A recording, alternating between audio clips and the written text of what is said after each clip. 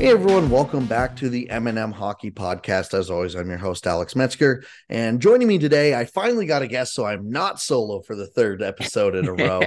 He is the host of the Game Over Winnipeg on SDPN Sports. It is the one and only Brady Chalus. Brady, thank you so much for joining me today. How's it going, man? Good, good. It's been a bit of a long day for me, but can't complain too much. Obviously, Jets game yesterday was a bit of a frustrating one, but I'm having a good day so far and excited to be here and chat a little NHL with you.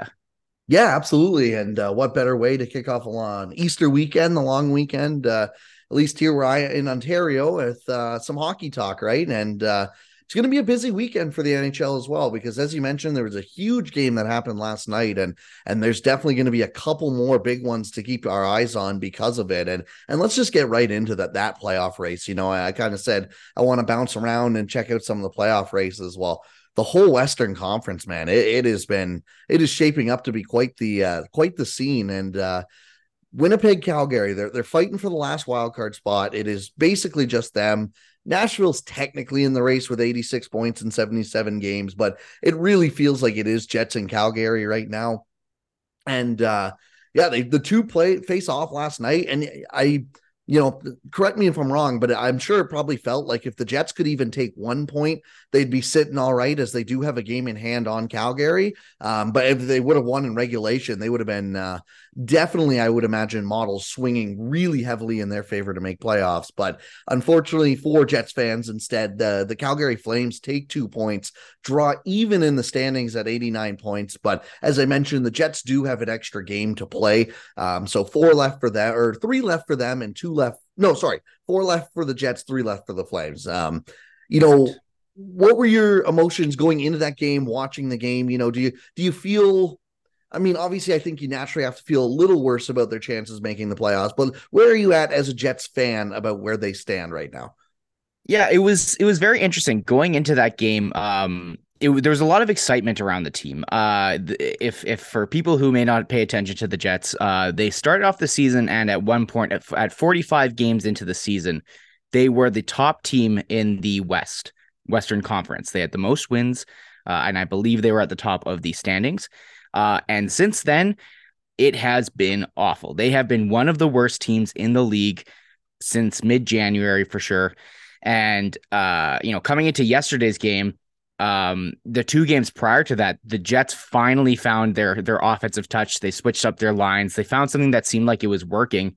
They beat the Red Wings like 6-2, and then they played the Devils and beat them, I think 6-1. I can't remember. They scored 6 goals, 2 straight games, and then one of those games was against the Devils, who are a legitimately good team in the NHL. So coming into the game against Calgary yesterday, Calgary played the night before against Chicago and lost.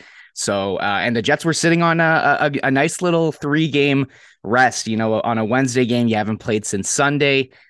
There was a lot of hype around a lot of excitement in the city around the team, and unfortunately, a game where you can, pretty much end, the playoff race in the West for that final or the final wild card spot. The Jets just come up short. Really, when you look at it, like statistically, if the Jets would have won yesterday's game, even if it was an OT, even if they had let the Flames get 1 point, their percentage to make the playoffs, according to Money Puck, would have jumped up to 92%. Whereas now, and if they beat them in regulation, 96%, rounding, of course.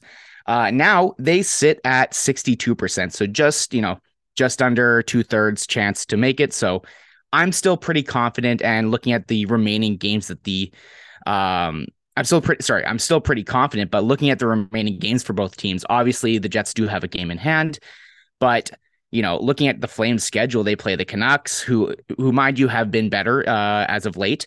But they do play the Sharks, and they do play the Predators. The Jets instead, they have 4 games. They play the Predators, which obviously will be a big matchup.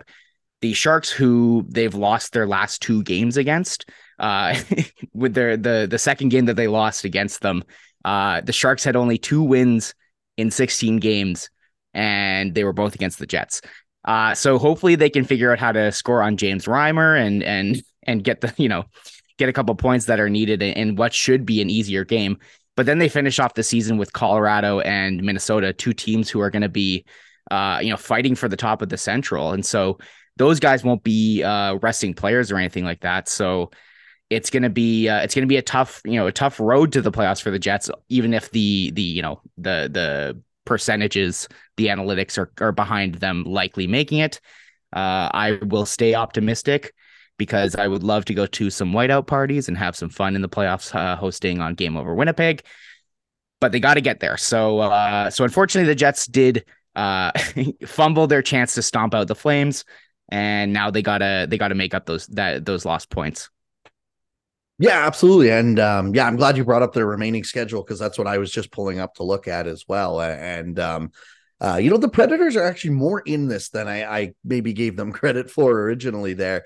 Obviously they are still on the outside, like 3 points in 5 games is a lot to make up. But when you play both the Jets and Flames, that's a good starting point for the Predators at least. And then they also have the Wild and Avalanche and the Hurricanes. So that is a tough 5 game stretch for them. And then, yeah, as you mentioned, pretty similar. Obviously Calgary has Vancouver, but that's going to be the disappointing thing, I think, for the Jets fan base. But also, I think just, why hockey's such a great sport is Calgary went through that same disappointment a night earlier where, yeah, they drop a game to the Chicago Blackhawks, who just actively want to lose as many games as like you cannot be dropping must-win games to the Chicago Blackhawks with 2 games left in the season, right? So, or 2 weeks left in the season, I should say. But yeah, so both teams have definitely had some ups and downs this week, and I think it'll be more than fair to say that if I told you this came down to the last game of both teams' seasons, it might not be surprising. So it'll be really interesting to see how that shakes out. The other thing I wanted to kind of bring up with you too, as a Jets fan, is, so let's say, because the way I was looking at it the other week too is when I was trying to figure out which team I'd rather see in the playoffs, and I think I tossed a coin and I kind of said the Flames, but it was half-heartedly because I didn't really know.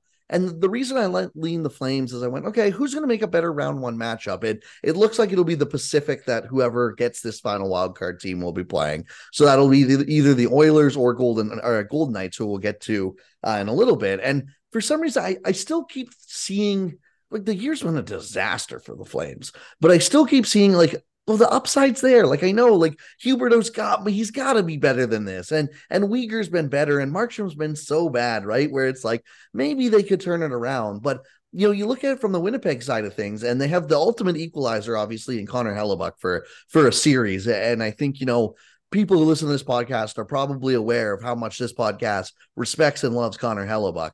Oh, yeah. But, outside of that, and obviously that is a very big factor, which why, Jets fans should be confident about any 7-game series that they're entering. How would you feel against either? I mean, obviously you can't be picky. It's just about making the playoffs at this point. But do you think the Jets would be a better matchup for the Oilers or for the Golden Knights? And, what are some strong points outside of Hellebuck that, maybe other teams wouldn't see and could be a dark horse for a sneaky playoff run for this team? Yeah, looking at both those teams, it's funny. The Jets do have some playoff history with both of them.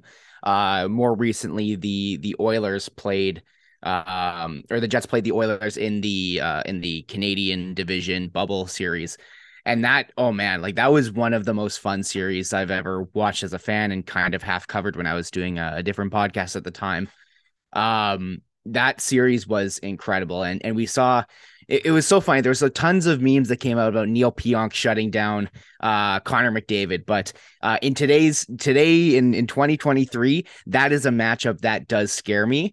I think that, looking at the Oilers, the only thing really that I look at them and see, a weakness is their goaltending. But I like what they did at the trade deadline in regards to bringing in Matthias Ekholm. I'm pretty sure they rented out a little bit also on the forward side of things, if I remember correctly. Nick Bukestad, maybe some others, I can't remember. But I would say I would be much more scared of the Oilers, just because, Connor McDavid is just an animal. I obviously I don't even need to say that. Everyone already knows that's implied. But I would not, I wouldn't be super happy playing against them, because I would be worried about what McDavid could do. Obviously maybe he remembers that series. against the Jets, and that maybe gives him a little extra fuel to go all out against the Jets. But when I look at the Golden Knights, like that's a team where they constantly get injuries. They're such an off or not I can't even say an odd team. Like the one thing I look at there is I do not have a ton of confidence in Jonathan Quick. However, I am not too up to date as how he's been on the Golden Knights. So I personally look at the Golden Knights, and I would personally love to see the Jets play them, just because there's a little bit of animosity of this team towards the Golden Knights. If you go back to the one playoff run that the Jets and Jets fans always talk about is the 2018 run, where most analysts were pegging us for the Stanley Cup finals and potentially winning the whole thing.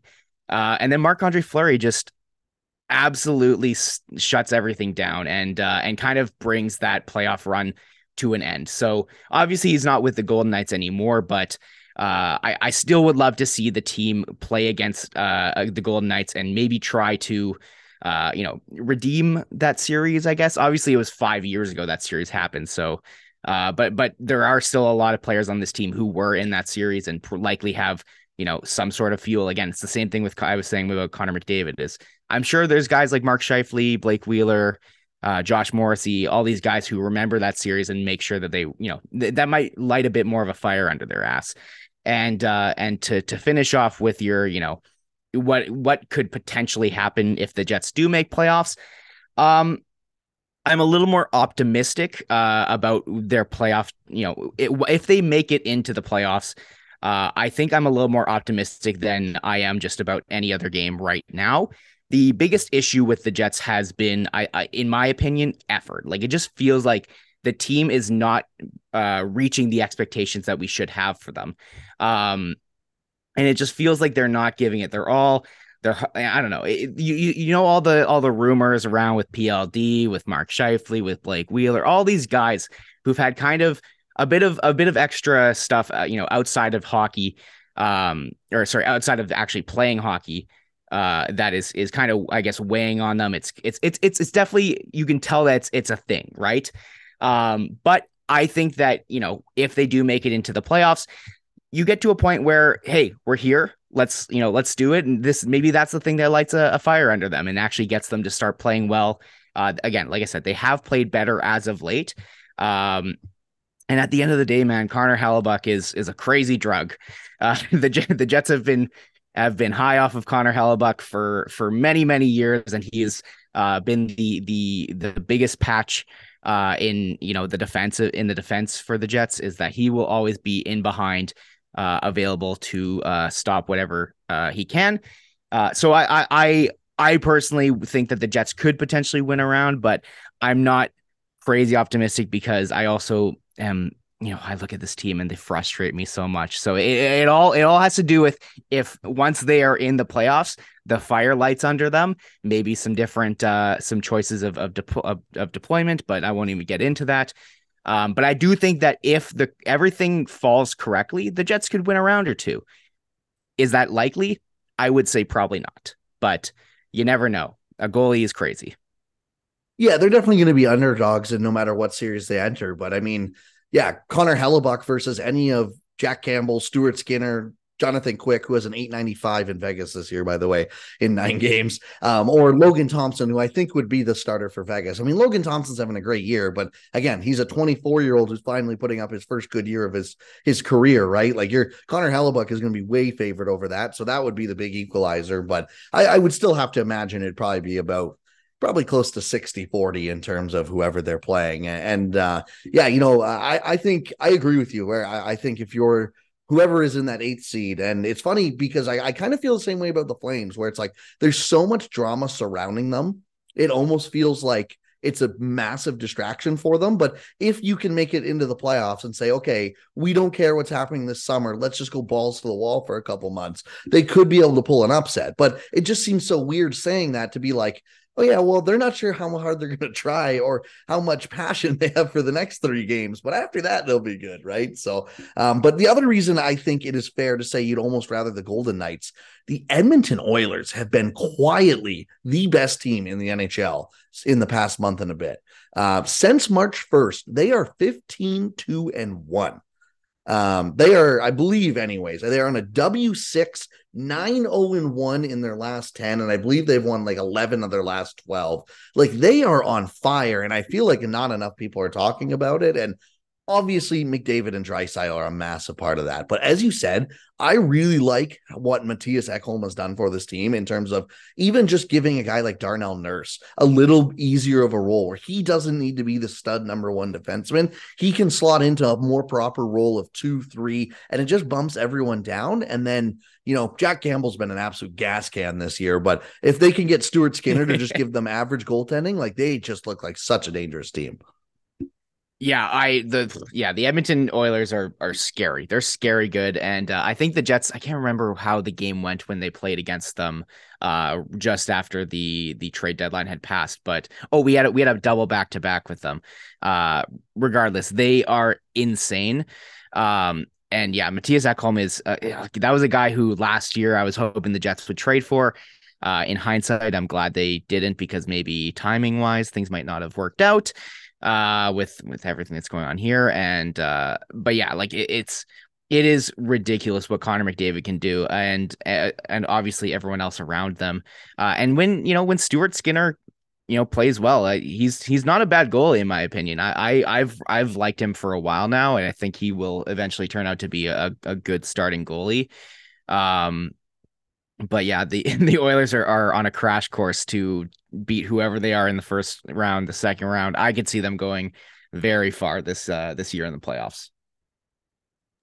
Yeah, it'll be interesting because I think, for as much talk as how top heavy the East is, the West is very good as well, where, even LA, I think, is kind of sneaky, quietly good. Oh yeah. Korpisalo's been pretty solid for them since he went over, and they got a really good roster that I don't think gets enough respect maybe at some times. And then you got the Central Division, which is just, man, if people want to watch some good hockey down the stretch, Avalanche, Stars, Wild, all with 98 points. The Avalanche have 76 games played. The Stars and Wild have 77. So the Avs are technically in first, but the Avs down the stretch have the Sharks, the Kings, the Oilers, the Ducks, the Jets, and the Preds left. So they don't actually play either of Minnesota or Dallas. And then Dallas has Philly, the Golden Knights, the Red Wings, and then the Blues twice. So that's not a difficult schedule, I would definitely say. And then the Minnesota Wild have finished off their year with the Penguins tonight, the Blues, the Blackhawks, the Jets, and the Predators. So that's going to be another really interesting one to watch because obviously not only are you battling for home ice, but you're battling to see who plays the Seattle Kraken, essentially, who are at this point 5 points ahead of both the Flames and Jets, but also 6 points behind the LA Kings. And I think it is more than fair to say with how good Seattle's looked, and they've been a fun surprise this year. You would much rather play Seattle than any of Colorado, Dallas, or Minnesota if you're those three teams. Oh, certainly. Yeah. I have no idea how this is going to shake out down the stretch because as you said, they don't really play each other, but they're all stuck together at 98 points. The one thing that I will say is I think everyone kind of generally looks at the Avalanche and go, they're probably the rightful owners of that top spot. And then just the fact that they have an extra game in hand adds to that. I would be very surprised, not very surprised. I would be surprised if it was anyone other than the Avalanche at the top. But otherwise I would think it would be Dallas. I don't really see Minnesota doing it. Was it Dallas you said had the weaker schedule?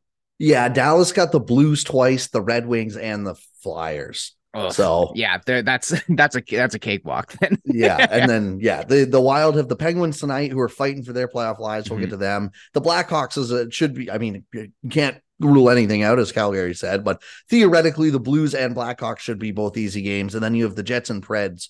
Preds, that might depend. They might be out at that point as well, but the Jets will obviously be a very tough battle as well because they'll be fighting for their playoff lives. But I'm honestly just impressed with what Minnesota's been able to do, considering, correct me if I'm wrong, but I'm pretty sure Kaprizov has missed a good chunk of the last month or two with an injury. And they've just been still floating around, like just right on the. If you would have told me halfway through the year that they were going to finish, a point away from the division lead, I would have been like, especially with how slow they started this year, I would have been like, yeah, I don't believe you. But they've just been absolutely chugging along. And I don't, maybe now I'm looking, Kaprizov's got 65 games played, so he hasn't missed as much time as I thought. But I really thought maybe they would be a team that would, I think, finish third in this division, but I thought they'd be a lot closer to the Jets than they would the top two teams.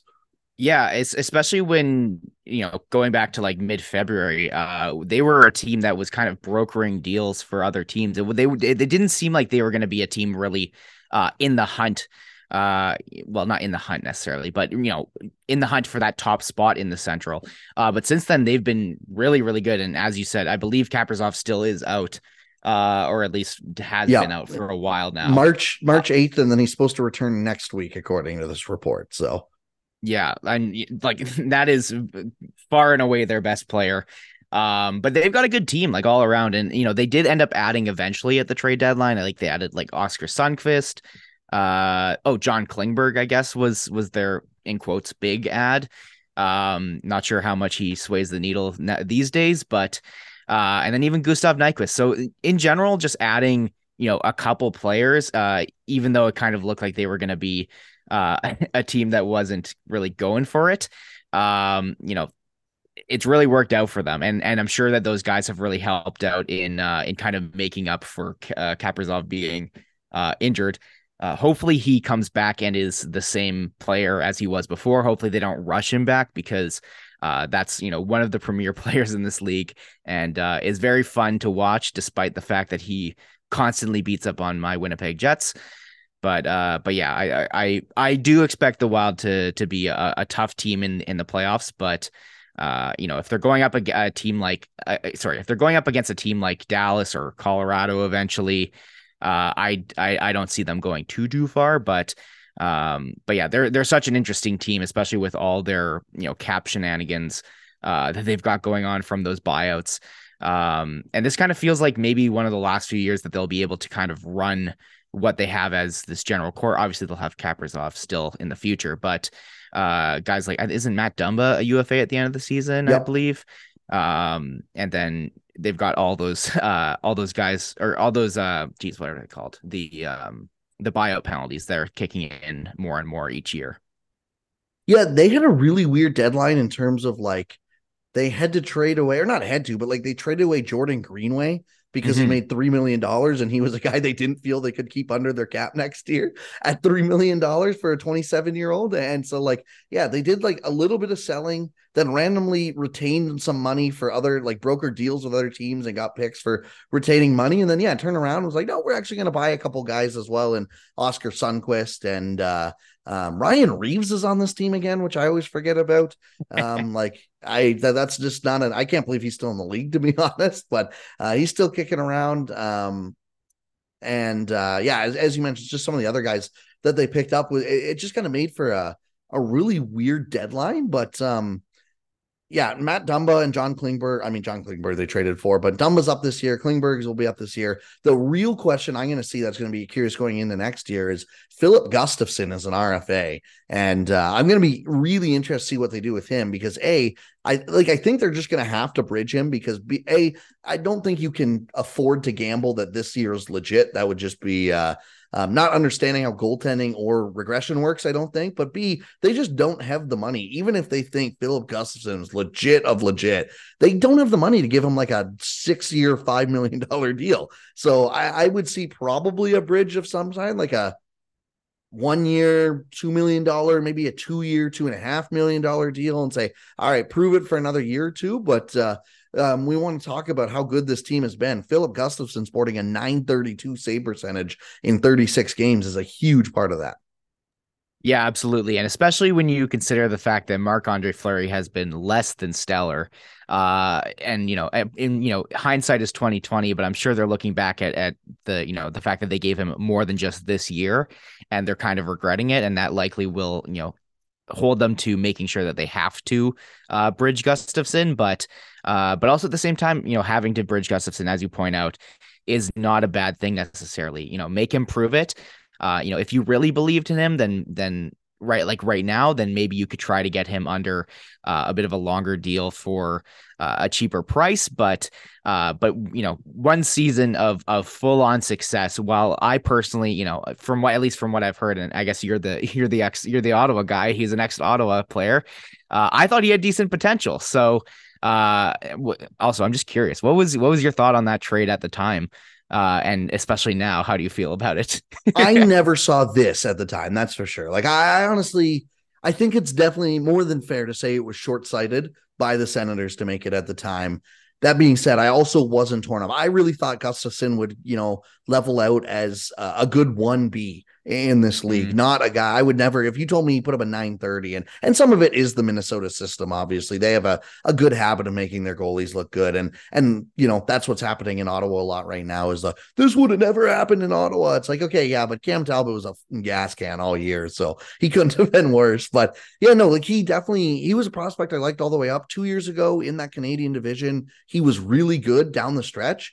And then they just, for whatever reason, they never trust a 20-something-year-old goalie. So they go get another guy to replace him. He comes up mid last year, just doesn't look good, looks shaky at times. Like, he really did look bad last year. So they go, well, there's no possible way we can go in with him again. So trade him away, even after seeing some of that potential. And obviously you're seeing the extreme upside again. I'm not a goaltender whisperer at all. I still think that his more likely outcome is 1B, really good 1B type of guy in the NHL, which is still a very useful asset to have. But he's not a guy who I think you're going to get 45 plus starts out of every year, putting up 922 save percentage or whatever. But he does look a lot better but it does look a lot better if it's Anton Forsberg and Phil Gustafson than it is UFA Cam Talbot, who was asking for $5 million in his 36-year-old season. Who also wasn't he injured for most of the season too? Yeah, he got injured like 3 separate times for like 10 days apiece, or like not even 10 days, sometimes a month. Like, yeah, he was injured 3 or 4. It was just not a good season for him. But that's tough. Yeah. Yeah, it really is. That's one of the ones that sting a little. Like I've already said, and obviously, again, I don't think it was near as bad at the time. It wasn't good at the time, but I've already said this could be worse than the Matt Duchene trade. Just, looking how, honestly, like Bowen Byram's a good player, but speak about another guy who can never stay healthy to save his life, unfortunately. If this Gustafson ends up being a guy who is a routine 40 plus game starter at a really good pace, that's a tough thing to give up for 30 games of mediocre Cam Talbot. Like, yeah, that is tough. That is tough for sure. Do you have anything else on the Wild? Not really, no. I'll be honest with you, no. I don't. They're an interesting team. They play a good system, but I would say second round max in my opinion. Maybe if everything lines up correctly, but I would say second round max. I don't see them getting past either Dallas or Colorado because like Dallas has really been clicking. Man, Jason Robertson's insane. Joe Pavelski is an ageless wonder. And Jay Gottinger is the next the next superstar goalie in this league, already is.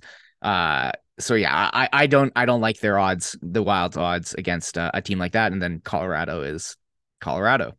Yeah, exactly. I agree. I think they out of the 3 teams absolutely need to make the 1 seed the most in terms of boosting your odds to win into the next round. But yeah, I think. If you told me they upset one of Dallas or Colorado, I could maybe see it in, a 7-game series or whatever, but I don't see them beating both back to back. Obviously, like, it's not absolutely out of the question, but they would be the underdogs in both those series for sure, I think. Yeah, absolutely. Can't agree more.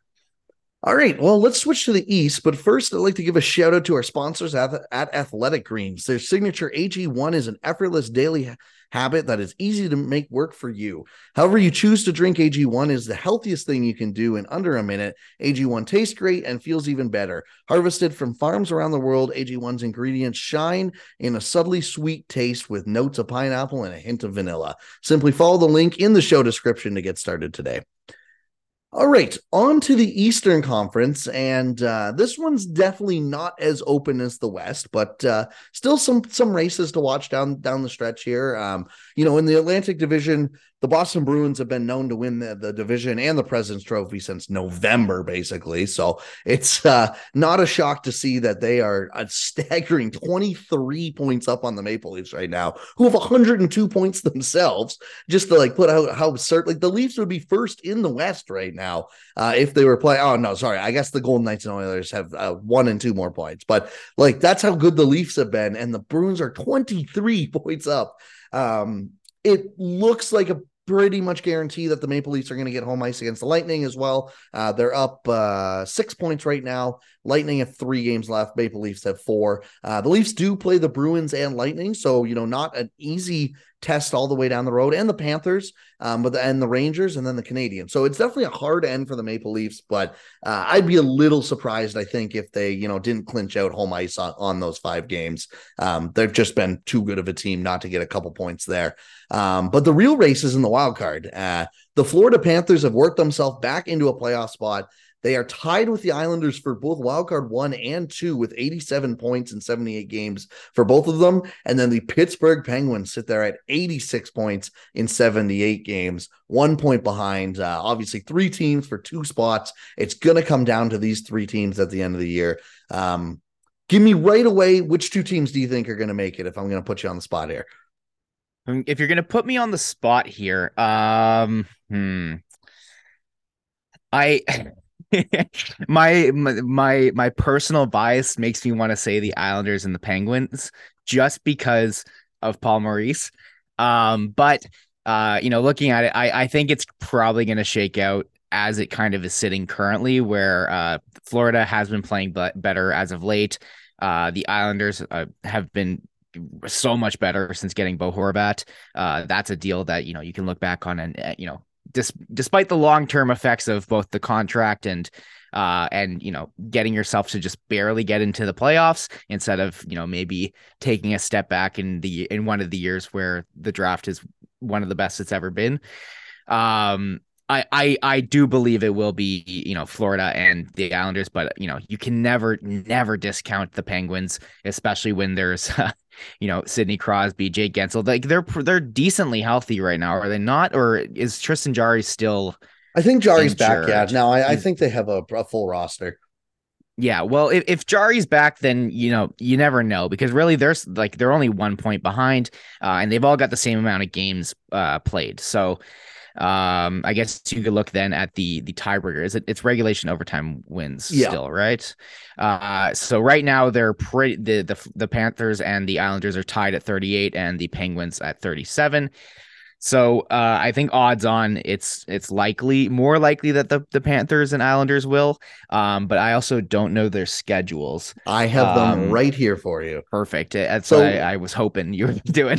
This is why I think I feel the same way as you, as the Panthers and Islanders are both, in my opinion, playing better hockey. I mean, the Panthers are on a W4. They've been rolling since they lost to Ottawa a week and a half ago. But here's the schedules. The Islanders have the Tampa Bay Lightning, Philadelphia Flyers, Washington Capitals, Montreal Canadiens. Not a very tough road ahead for them. Montreal's trying to lose as many games as they can. Washington kind of doing the same. They're out of it. Obviously, we know Philly's not a good team. And so their toughest one is the Lightning, who they play tonight. The Pittsburgh Penguins then have the Minnesota Wild, who they play tonight, the Detroit Red Wings, the Chicago Blackhawks, and the Columbus Blue Jackets. So Chicago is getting 2 of the 3 worst teams in the league to end their season. And then Detroit, who I think is either mathematically eliminated. Yeah, they're mathematically eliminated now. So they don't have a ton to play for either, other than being spoilers. The Florida Panthers have the Ottawa Senators tonight, Washington Capitals, Toronto Maple Leafs, and Carolina Hurricanes. So definitely the hardest.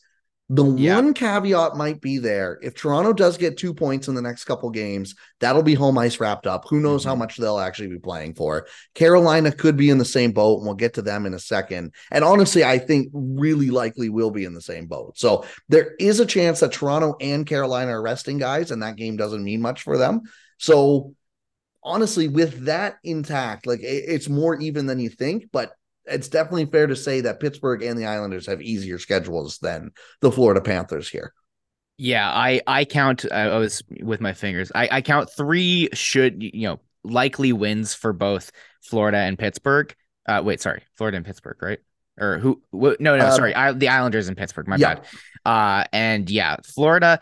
Like, I know the whole resting thing, and maybe not playing for anything, but the teams still want to win, and especially if you get your top guys or maybe sitting out, you get a little bit of elevation from your bottom guys, and they might have a fire under their ass to kind of prove something that they can take on more minutes.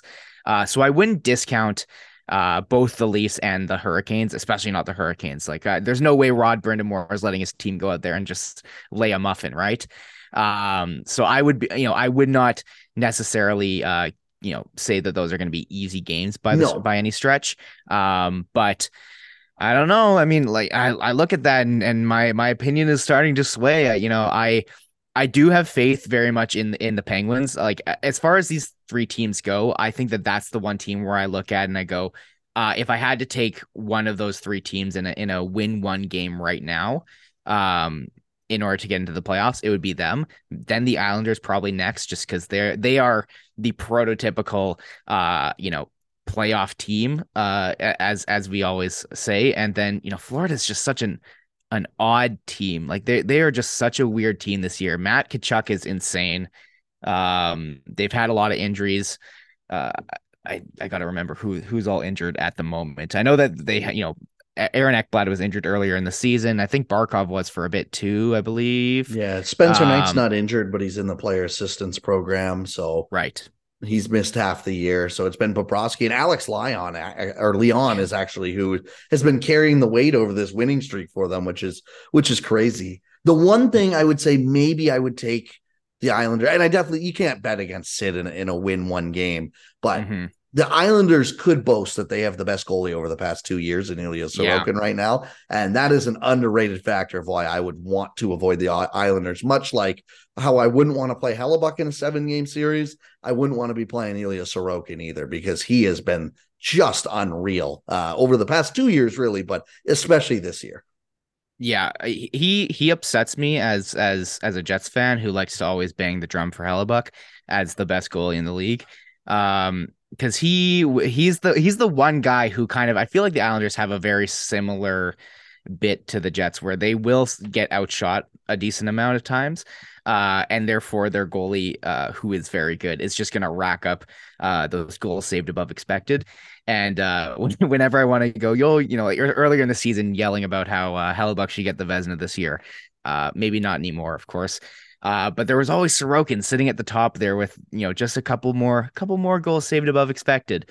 And he is nuts. Like that goalie is insane. It's him and Ottinger are like the two next next coming of the next the next generation of goalies that are gonna just carry their teams into the playoffs. Not that Dallas needs to be carried into the playoffs, but I would say the Islanders before Bo Horvat definitely did, because they could not score.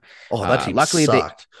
yeah, luckily they've found a little bit of scoring since then. It seems like Barzal and Horvat seem to like playing with each other. But yeah, I definitely have the most confidence in not in the Panthers, but in the Islanders and the Penguins. But I guess, 4 games can shake out any which way. So you never really know. It'll be interesting to see, especially with all the potential sittings and, the games that we, probably considered a schedule win. But that's not always how they go, as both the Flames and the Jets will tell you. Yeah, I think the Panthers may have the best roster top to bottom in terms of skill, but it hasn't all come together. I still think the Penguins have the best roster when it comes to high-end especially clutch talent, if you will. I know that's kind of hard to measure, but with Sidney Crosby, of Kenny Malkin, like they've been there, done that. And then, yeah, the Islanders have by far away the best goalie of the three. So, they all kind of have something that they can kind of hang on to. And the one thing that is funny, and I'm glad you brought it up about the Islanders and their, and Sorokin's goals against or expected goals against and everything is everyone still thinks this is those boring Barry Trotz team from a couple of years ago. It's not. They've given up the ninth most shot attempts per 60 this year and the ninth most expected goals against per 60 this year as well. So they're slightly below average defensively. And, they do give up a bunch of shot attempts. And I think that's smart because, obviously it's to a degree that you can do that, but we saw it with the Rangers and Shesterkin last year. He was so hot. They knew that they could just let him take 40 shots a game and they would be more than okay. Is that a long-term strategy to win every year? Probably not. But is it going to, if you need it for 4 games or whatever, or down the stretch, and you can count on your goalie, which again, there's only 4 or 5 of them you can routinely count on to do that. Sure. I like go for it. So yeah, it'll be interesting. I think I probably prefer to see the Penguins and Panthers in over the Islanders. The Islanders just don't inspire me at all. Maybe with the Sorokin factor, maybe I'll be a little more willing to watch them, that they play a little more up down pace. But like, I don't know, the Islanders killed my love of watching hockey in a couple of those conference finals for a few years. So I kind of just hate them for it. Counterpoint, though. Counterpoint. If the Islanders make it in and they are the second wild card, they would play Boston. Of these 3 teams, who do you think has the best chance against Boston, would you say? In my opinion, it might be the Islanders, like genuinely. Like if there's any team that can, obviously it's not a Barry Trotz team anymore, but they at least for the longest time have been the prototypical playoff team where you never expect them to do much and then they always get a little bit further than you expect. Maybe actually, I don't even know. I would probably say the Islanders are, of those teams, the one that would have the most potential to beat Boston, in my opinion. But I think that just has to come down to the way that they play, and obviously a goalie can save your life. You never know. What do you think about that? I'm curious. Yeah, I think with Sorokin, it's definitely fair just because, again, it's much like Hellebuck. He's such a difference maker where I think I agree. I do think style matchup, though, Florida could give Boston a little bit of an issue just in terms of Boston does like to muck it up. But if Florida can use their high end, and Florida is run and gun as they come, like they are second in the league in expected goals per 60, first in the league in Corsi 4 per 60. Like they are all offense all the time. And I don't know if, like, I think that's a very boom or bust strategy. But when you're playing a team that's probably going to finish 130 points or something stupid like that on the year, I think you almost are okay to just lean into the boom or bust, right? And go all Yeah. offense, like try and take the speed to them, see if they can keep up. And I'm not saying Boston couldn't, but I just kind of wonder if, yeah, Florida could use their speed, try and just go all offense all the time and really take Boston maybe by surprise in game 1 and 2, and then you're working from with the lead and hope they get flustered. Again, it's a bit of a long shot, but I think all 3 of these teams would be rightfully long shots against the Bruins. Yeah, I also would love to see a Matt Tkachuk versus Brad Marchand series. Yes. Like that is prime. Oh, round 1. Oh, why do we have the best matchups in round 1 all the time? Like, why can't we have the fun matchups later on in the road? But that would be a very, very fun series to see those 2 guys trying to piss the other teams off and each other off all series. But yeah, I have no idea. And I think Pittsburgh is the one where if they were to play Boston, I very clearly would look at that and go, they're not going to beat them. As much as I respect Sid and everything like that, in a 7-game series, I just don't think they have enough to get it done on the defensive end. Tristan Jarry can be a pretty decent goalie, but gets injured easily, so you never know what can happen there. And Sid and Malkin and Letang, all these guys are on the wrong side of 30. On the wrong side of almost like 35 now. Geez. So their prime is certainly gone, but I am very interested to see if they are able to make it in, because haven't they like not missed the playoffs since like, well, it's got to be, I don't know, Crosby's second year, right? Since the last time they missed the playoffs, probably like 07, I would assume. Yeah, like it's been forever, and it would be a changing of the guard, kind of almost like when when the Red Wings lost their like 25-year playoff streak, and then immediately after that it was like, all right, well, we're tearing it down. I don't think that that would happen in Pittsburgh just because they've kind of given the money out to all those guys for like a couple more years and just kind of running it back with what they can. But it would definitely feel like the time is coming to an end sooner than later. Yeah, absolutely. I completely agree. And especially, I almost feel like it would be like the Red Wings too, where it's like, in the very similar way, where the Red Wings made the playoffs the year before they snapped the streak, obviously, but they just limped in.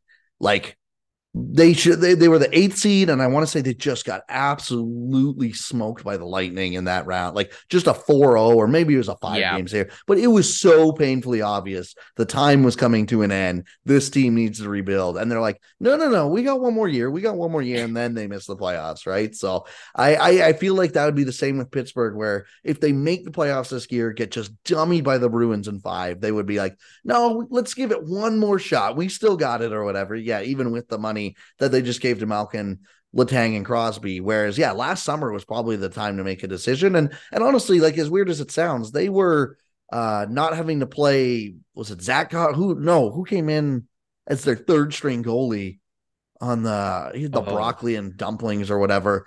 Uh, I know who you're talking about, and I just can't think of it.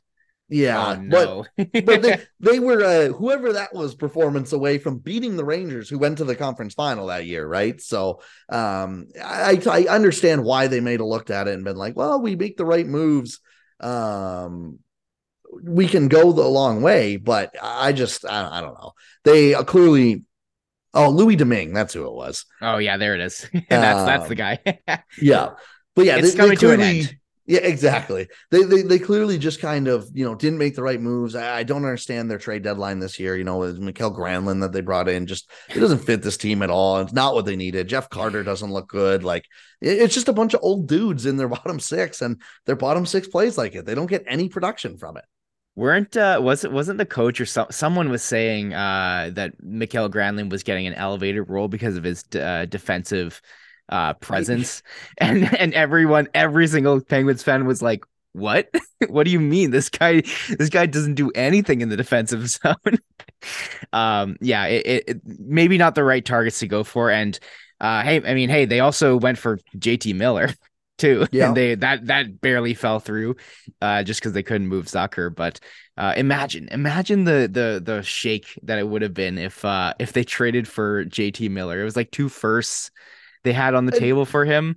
at least Like, I would respect that more almost. Like I know that would be a horrible thing long term for them, but at yeah. least like I could see the upside of that giving you another legit scoring threat for this year, because I think it has been overstated, like Hmm. obviously the Miller contract's going to be a disaster. It hasn't even kicked in yet and they want out of it. But like, as if you're a team like Pittsburgh that only cares about this year and probably next year, JT Miller is still probably fine value if you just ignore the back 6-7 years of that contract, right?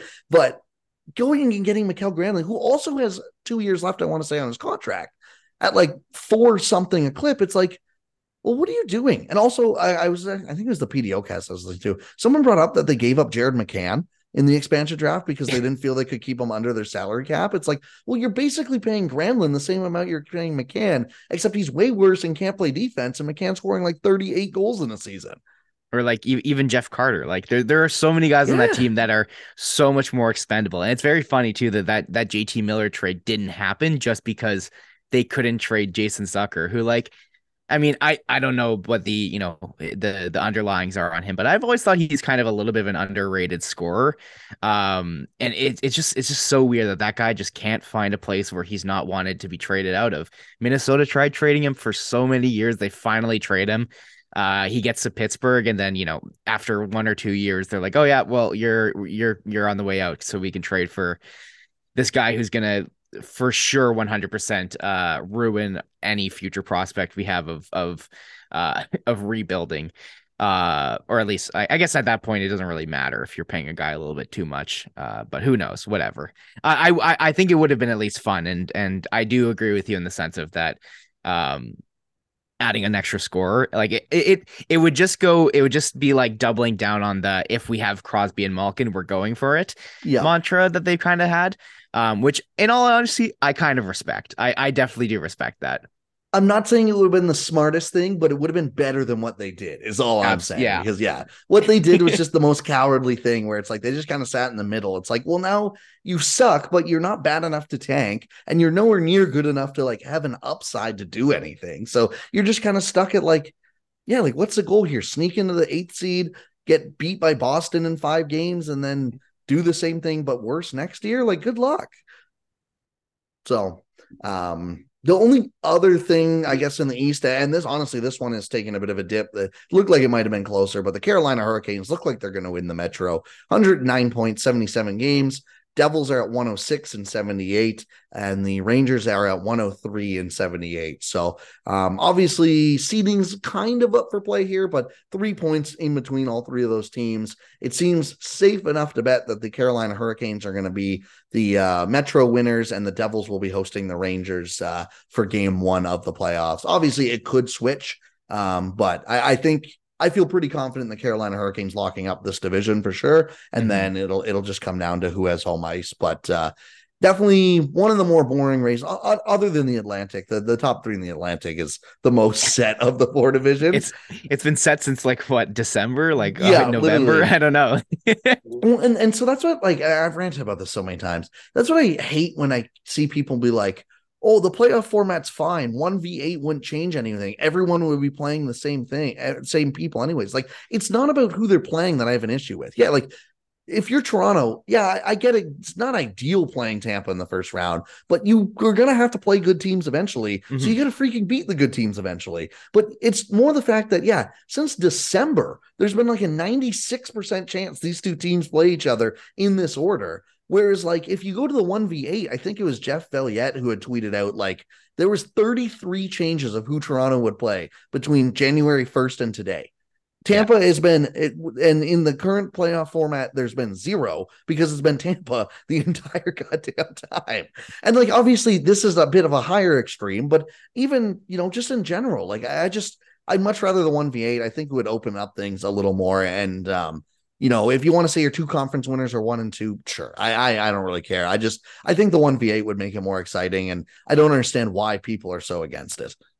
I completely agree, and I think you hit it nail on the head of it's not about the actual matchups themselves, because again, at the end of the day, it is decently likely that it should shake out kind of similar to each other, but it's just the suspense between it, because it's like as soon as Boston starts going on their run, it's like it's so obvious that it's going to be the Leafs and Tampa playing each other. Which again, it's not the issue about the matchup. It's the fact that we knew that it was happening in December.